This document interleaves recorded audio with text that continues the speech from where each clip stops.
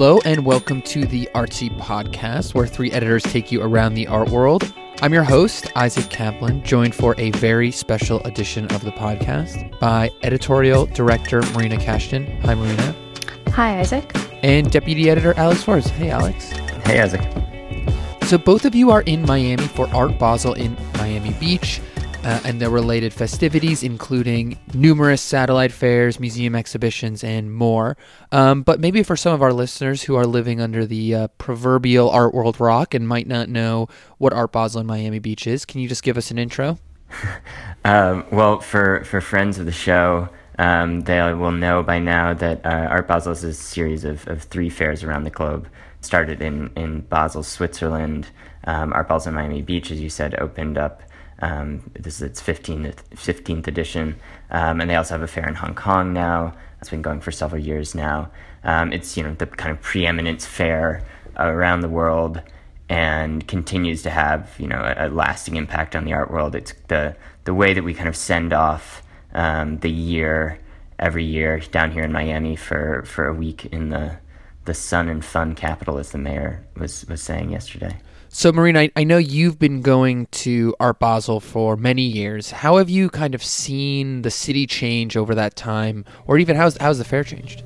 Yeah, sure. I mean, I think I'm not sure what edition this is for me, but it's probably been going the last 10 years, and it's certainly shifted a lot or changed a lot since. I think it really has influenced the city in a positive way. I'd love, to hear from people who live here, and I'm sure there's some people who might feel differently, but it has certainly heightened the arts and the people outside of Miami who see Miami now as an art destination.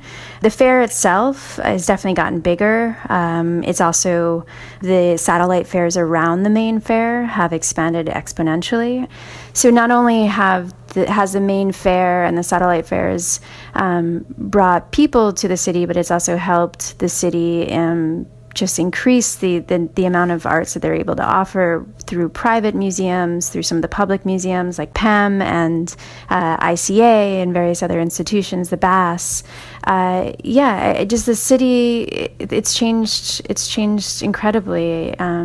It's also a really interesting kind of example of how culture can be used as a vehicle for economic development. So one of the things that they've repeatedly cited over the years is the kind of, I think it's almost $500 million, around about $500 million of economic activity that takes place in Miami during this 1 week, even outside of the works that are sold at the fair. And that equates to kind of like, I think they said a 4x increase in their tax revenues from resort tax since the first edition of the fair.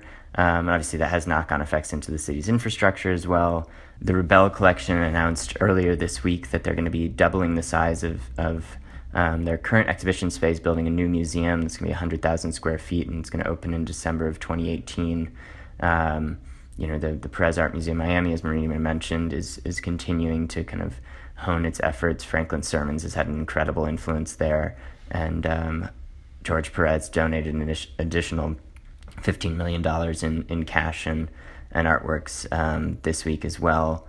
And Norman Brayman, who actually was the one to initially bring Art Basel in Miami Beach to Miami, has been working alongside his wife and a number of other donors to create a permanent home for the Institute of Contemporary Art Miami, which will open next week. They have a great Thomas Byerless show up this week, but in a temporary building still. So it's really been, it's pretty phenomenal to see the impact that, a fair can have. We kind of, I think fairs are kind of the butt of many an art world joke. But with Miami specifically, this is something that's having a real impact on the physical infrastructure of a city. Right, and I know that Art Basel has launched Art Basel Cities, which is an effort to partner with cities across the globe to kind of bring year-round cultural programming, a kind of robust year-round cultural programming that maybe has occurred in places like Miami to these other cities. So, Alex, do you have any updates on Art Basel Cities? What can you tell us about it? There aren't many updates. Patrick Faure, who's heading up that initiative yesterday, was only able to confirm that, as they've announced, Buenos Aires is going to be the first place to do it. He's been secretly traveling around the world and meeting with cities, but it'll be interesting to see how that plays out. They're going to be organizing some cultural programming there. Again, they're being a bit cagey on the details, but hoping to kind of have the impact or some version of the impact they've managed to have in Miami and other cities around the globe, and attract the kind of, whether it's in talent for employers that comes with a more vibrant cultural infrastructure, or tourism, etc. It's been an exciting thing to watch happen here, and I think there are plenty of cities elsewhere that would like to capture some of that magic. Yeah, just bringing it back to Miami and sort of talking about changes in the city. I know this week the Faena Forum opened for the first time. Marina, I also know that you went to check it out. What can you tell us about it? Friends of the show, you probably know that Faena is a 6-block development by the Buenos Aires Faena Hotel Group, but also has a nonprofit arm, the Forum, which is a multidisciplinary building. Shohei Shigematsu, who's a partner for OMA, which is Rem Koolhaas's firm, was really leading the project, and it's a cluster of buildings, both on the beach, which is where the hotel is located, and then across the street on the creek. And it's really meant to not just parachute in tourists into a compound, which some of these other hotel kind of establishments do, but really engage the community. And for the most part, they're really focusing on performance art, which I think also speaks to much of the sort of cultural foundation of the city. The Faena District is an example of, an organization that really moved to Miami, I think, as a response to the fair and the various sort of satellite fairs, and then thus the museums and private museums that have popped up around here. And they too are sort of redefining a district, and they're doing it now in an area that I wouldn't say was desolate at all, but certainly has the opportunity to become more of a cultural center. So for those of us who are not at the fair, Alex, I know you mentioned this in your fair report, but there's been sort of this emphasis on politics. What can you kind of tell us about how the artists are responding to the election and how that's manifesting in the fair itself? Yeah, it was really, really fascinating, actually, because I think in the time since November 9th, there hasn't been necessarily the kind of outward response from the art world, at least in terms of making art. I haven't seen that much come out yet. But coming into Miami, a few galleries actually were changing around what they were going to be showing in response to the election. Gavin Brown, for example, said they had to actually remove what they were going to be showing in a big part of their booth because it felt inappropriate or kind of tonally off after the election, and instead has installed 3 pieces by Richard Tirvanija, which take the New York Times from November 9th, pasted onto these big canvases, and write on it, "The Tyranny of Common Sense has reached its final stage." There was another set of works by Sam Durant at Blum and Poe, you kind of greeted when you walk into door B at the fair by his piece End White Supremacy, which scrawls that out onto this neon orange electric signs. It's kind of backlit and really just slaps you in the face right at the beginning. Over at Sadie Cole's booth, Jonathan Horowitz, who has made a lot of work about Hillary Clinton, made a piece picturing Donald Trump golfing, perhaps at Trump National, teeing off with a Make America Great Again hat, and he's kind of swinging into a fiery sky. And so these were just a couple of the works that were really grappling with the election. Mark Spiegler, our Basel's director, kind of kicked off the fair by noting the necessity for art to engage with these very kind of turbulent and changing times, whether it's it's not certainly confined to the U.S. election by any stretch, mentioning things like Brexit, the political situation in Brazil, the current controversy engulfing the South Korean government. So certainly, we're not alone in having some political turmoil at the moment in the U.S., and that artists, in his mind, have a very strong role to play here. I mean, I think it's always interesting to talk about political art in the context of an art fair where, of course, there's cultural programming that extends beyond the marketplace, but ultimately these booths exist to sell art. And Alex, I'm just wondering if political art, which has never really been a market darling, has found a wider audience or an audience with deeper pockets following the election in this edition of Art Basel in Miami Beach. Well, I do know that the 3 Rickert pieces did sell early on. I believe they were priced at $90,000 a piece.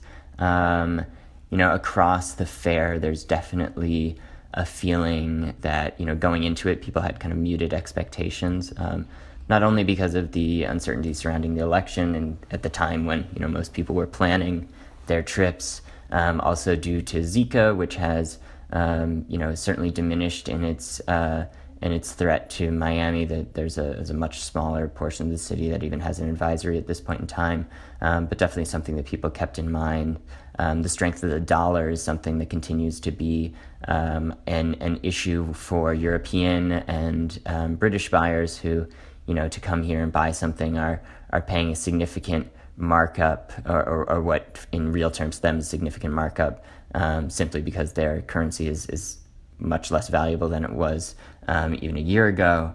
But nonetheless, so far sales have been, moderately strong. There's a big Kenneth Nolan, a really fantastic piece at Aquavella that sold for $1.2 million, a Mark Bradford at Hauser and Wirth for $2 million, I guess a handful of other 7-figure sales, and, many more in the kind of above 500,000 range. So I think people were pleasantly surprised compared to their lower expectations. Clearly, the market, continues to not be what it once was. But that was also, I think, you can't kind of necessarily compare everything to a very inflationary and bloated period. And as long as people can kind of make out well here, I think people are happy to be in Miami and maybe at least catching some sun along the way too. Yeah, I mean, Marina, I'm looking right now at your best booths roundup, and there's an incredible array here. You've already picked the highlights, but if you had to sort of distill the highlights down to even a select few, what really caught your eye? I felt like this year was actually really strong. I know there were some rumblings of people, weren't taking chances. This is Miami. You tend to have things that are a little bit more spectacle. But, speaking to, as Alex just spoke about, art relating to the current political climate, or really art that's mining art history, or debate, really a fantastic show of new works. That was a surprise to me, from artists that, I'm sure collectors are chomping at the bits for. But some of my personal highlights from the highlights, one, at Macaron Gallery, there was mouth-droppingly huge work and stunning work by Rodney McMillian, who's had an exceptional year. He's had shows at the Studio Museum in Harlem and Institute of Contemporary Art in Philadelphia and MoMA PS1. And this work, which is 15 feet by 70 feet, just, you couldn't ignore it. And it was just a feat in terms of not just the application on, such a huge canvas and the thoughtfulness that went into such a huge piece. But then, that work, juxtaposing a piece of his that's much heavier, the Untitled Flag piece, where the artist embroidered a quote from a former soldier that points to this tension between, the sacrifice of the lives of American soldiers for the nation, but then also them not being able to vote because of a simple poll tax policy.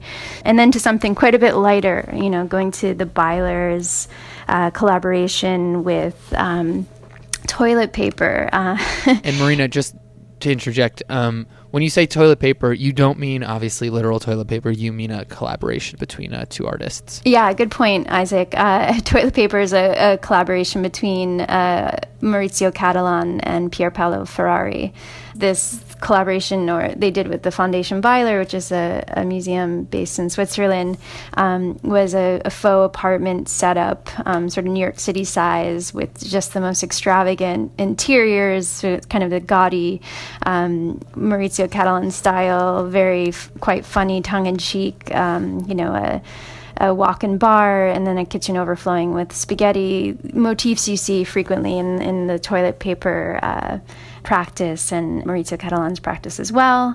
So you had something like that, and then a personal favorite of mine was in the survey sector at San Francisco Gallery Ratio 3 that was featuring works by Margaret Kilgallen, who was one of the founders, really, of the Mission School with her husband, Barry McGee, someone whose work I also really love. And sadly, Margaret Kilgallen passed away in 2001 of breast cancer, and it's rare that you see her works at a fair. I don't think I've ever seen her works at a fair. And it's rare that you even see her works in the market. So to see a booth of her works, which are in this very folksy style, and, the Mission School really brought the folksy style into the contemporary discourse. I could have been there for a few hours and, would have taken out my checkbook in an appropriate time, but it was just that to me was a quiet booth, but one of my personal highlights. And I could go on. I mean, there were some great booths this year. And I think Marina makes a really good point that the kind of work that's getting paid attention to this year and and increasing over the past few years, but is this much more kind of serious or less in the traditional sense, market-friendly work? Art Basel in Miami Beach in particular has this kind of reputation for selling really gaudy, flashy things. And, for sure there is a giant Jeff Koons, Mecca Goshen stand if that's something that you wanna have in your front lawn. But I think it's been interesting to see really the focus and tenor of the art world shift in this direction. It remains to be seen if the market will kind of support this art at the level that it did Crabstraction a couple years ago. But it does seem like, the really serious collectors, and to a great extent they've been doing this all along, but that those collectors who are really looking at this as much more serious work, this much more engaged work, are the ones that people are looking to today, and that's the work that's rising to the surface. I think that just about covers Art Basel in Miami Beach. But of course, people aren't going to Miami just for that one fair. There are an ever-growing number of satellite fairs, museum exhibitions, and cultural events occurring in Miami each year. We're going to talk about a few of them, but first, a short message from our editorial team. Miami may be the traditional end to the art world's annual calendar, but at Artsy, we're not quite done yet. We've teamed up with UBS and Planet Art for the second edition of the Year in Art, the most comprehensive overview of art in 2016. The feature launches later this month, and if you go to artsy.net/theyeirinart, you can sign up to be the first to know when it goes live. You'll also get Artsy's daily coverage of the art world and beyond, delivered straight to your inbox. That's artsy.net/theyeirinart. Enter your email and click sign up. We can't wait for you to see what we've been working on. Now, back to the show.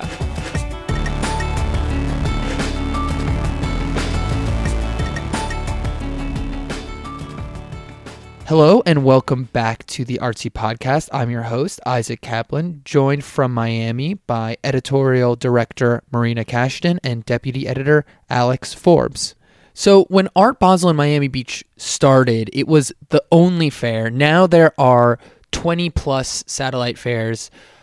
So for those listeners who might not be familiar with the relationship between a main fair and the satellite fairs that orbit it, Alex, can you sort of parse out how the two kind of relate? So there are, as you mentioned, many, many different satellite fairs in Miami this week, and across, the fair spectrum, there are, most fairs will have one or two. Here, they cater to a range of tastes, a range of different galleries.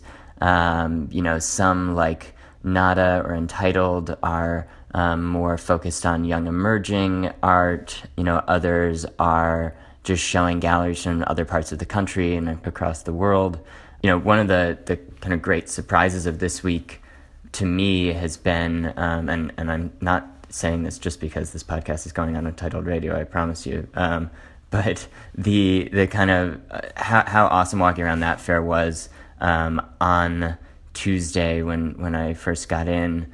I think as somebody that goes to all of the Art Basel fairs in Miami and Basel and Hong Kong, the Frieze fairs in London and New York, and many of these other kind of, big box situations, you kind of tend to see the same 250, 300 galleries in different places around the world. Now, those galleries are showing phenomenal work, but they also have a certain, set of artists and a certain way that they tend to show them. People have gotten very good at doing fairs because they do so many of them. And so it can kind of start to feel like you're just seeing, that the art world is that small. And Untitled does a really amazing job of, pulling out galleries from small cities. There's a great gallery from Richmond, Virginia, ADA Gallery, that's showing works by Derek Larson. There's these kind of cool mirrored wall sculptures that look kind of like a robot. They're really fun. And, smaller cities across the globe, and just give you a much more kind of, diverse view of what's happening. You get some fresh perspective, and, it's just really refreshing sometimes to get out of this very core group of people that I guess you would consider the kind of art world proper, and go out into some of the concentric circles around that. So, Alex, you mentioned this gallery from Richmond, Virginia that's at Untitled. That's pretty interesting. What other kind of galleries and artists are at Untitled that you might not expect to find at the main fair? Well, I think it is a range. There are galleries that you definitely find at other fairs around the world too, and closer to home. So I wouldn't say that it's necessarily only galleries that you would never find at a major fair. But some of the other things that I thought were really interesting, I love these paintings by Nadia Yari at Tamar Grain. They're these just like beautifully thick, impasted works. They're like leaves in a jungle. It's very, very simple, but just striking when you walk past the booth. Those were going for $8,000 to $15,000. She also had these cool paintings on rocks, little sculptural variant of the works. And at Monique Meloche, there was a really fantastic installation by an artist by the name of Ebony G. Patterson, and it takes the aesthetics from the artist from Jamaica, and she's created this installation out of all kinds of different materials, but they serve as these shrines to child victims of gun violence. So, again, kind of harking back to that political theme, things that have been happening out in the world. Wasn't an artist that I was personally familiar with, and really thought that was an impactful and really wonderful thing to see at a fair. And, to jump in, I think that same level of self-reflection that Alex is talking about in these works are also really happening, at least from what I've seen across fairs. And I would point specifically to Design Miami here and their initiative in 2017 with the United Nations to really think about sustainable design. One of the things that the executive director of Design Miami, Rodman Primack, said, and this is in Alexa Gotthart's piece or recap of the fair, but is that the fair is about how our lives can be improved through thoughtful design, and not just about making something but about making something better and more beautiful, and also something that's sustainable. Yeah, and you're sort of talking about this theme kind of broadly at Design Miami, but I'm interested in where it appeared specifically. At what booths did you see it manifest? Yeah, well, I think Alexa and I gravitated towards similar booths because I also found myself at Friedman Benda, where the work by the New York-based designer Misha Khan, who we've worked with before, was on display, and that's where he collected materials from around the beaches in Rockaway, and then took the materials to Swaziland, where he worked with local artisans there to weave these together into these objects.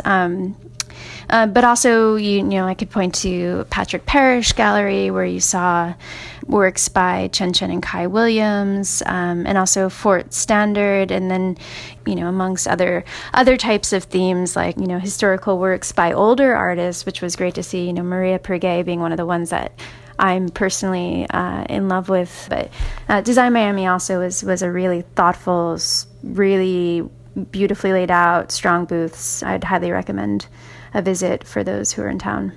So we've talked about Art Basel in Miami Beach. We've talked a little bit about the satellite fairs orbiting Art Basel in Miami Beach. What we haven't talked about are all the other things that are happening during Miami Art Week. There are a ton of parties, events, museum exhibitions. I'm wondering, Alex, can you maybe talk a little bit about how Art Basel in Miami Beach's reputation for this kind of partying is the same or different from other art fairs? I mean, Miami is on a whole different level, perhaps with the exception of the Venice Biennale. The number of events and dinners and parties and after parties and after parties, and I'm sure a few after parties too. So are you speaking from experience here? Not yet. I've behaved myself so far this week. But, we'll see.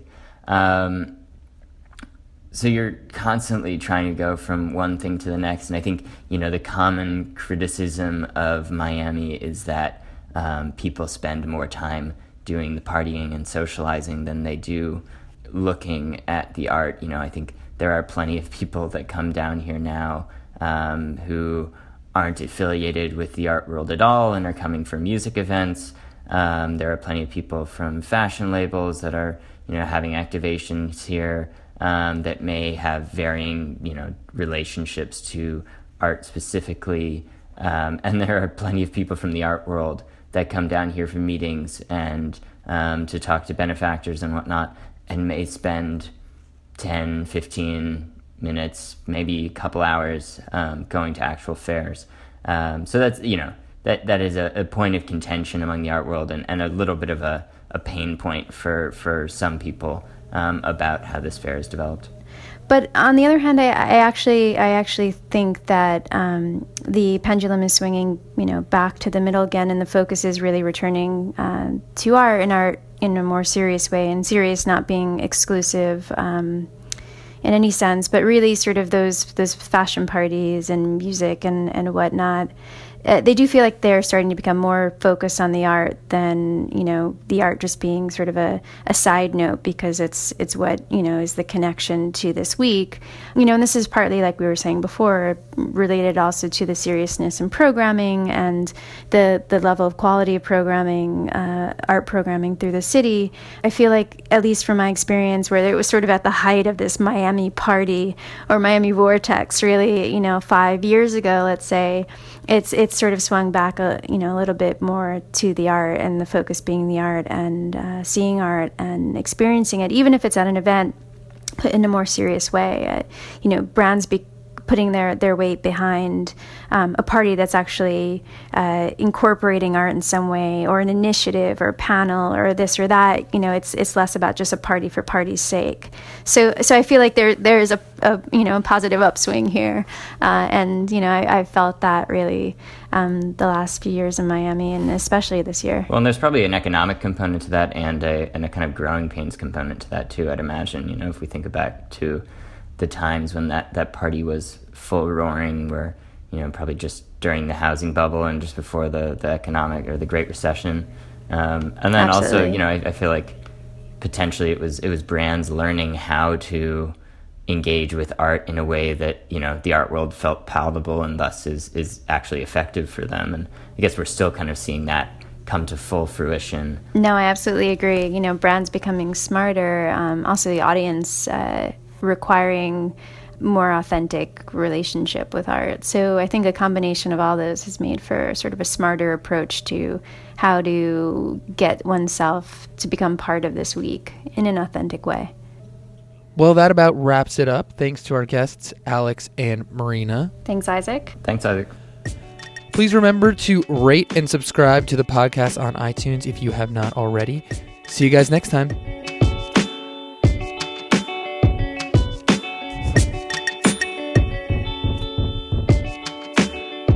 Our producer this week was, as always, Abigail Kane. The theme music is by Broke for Free.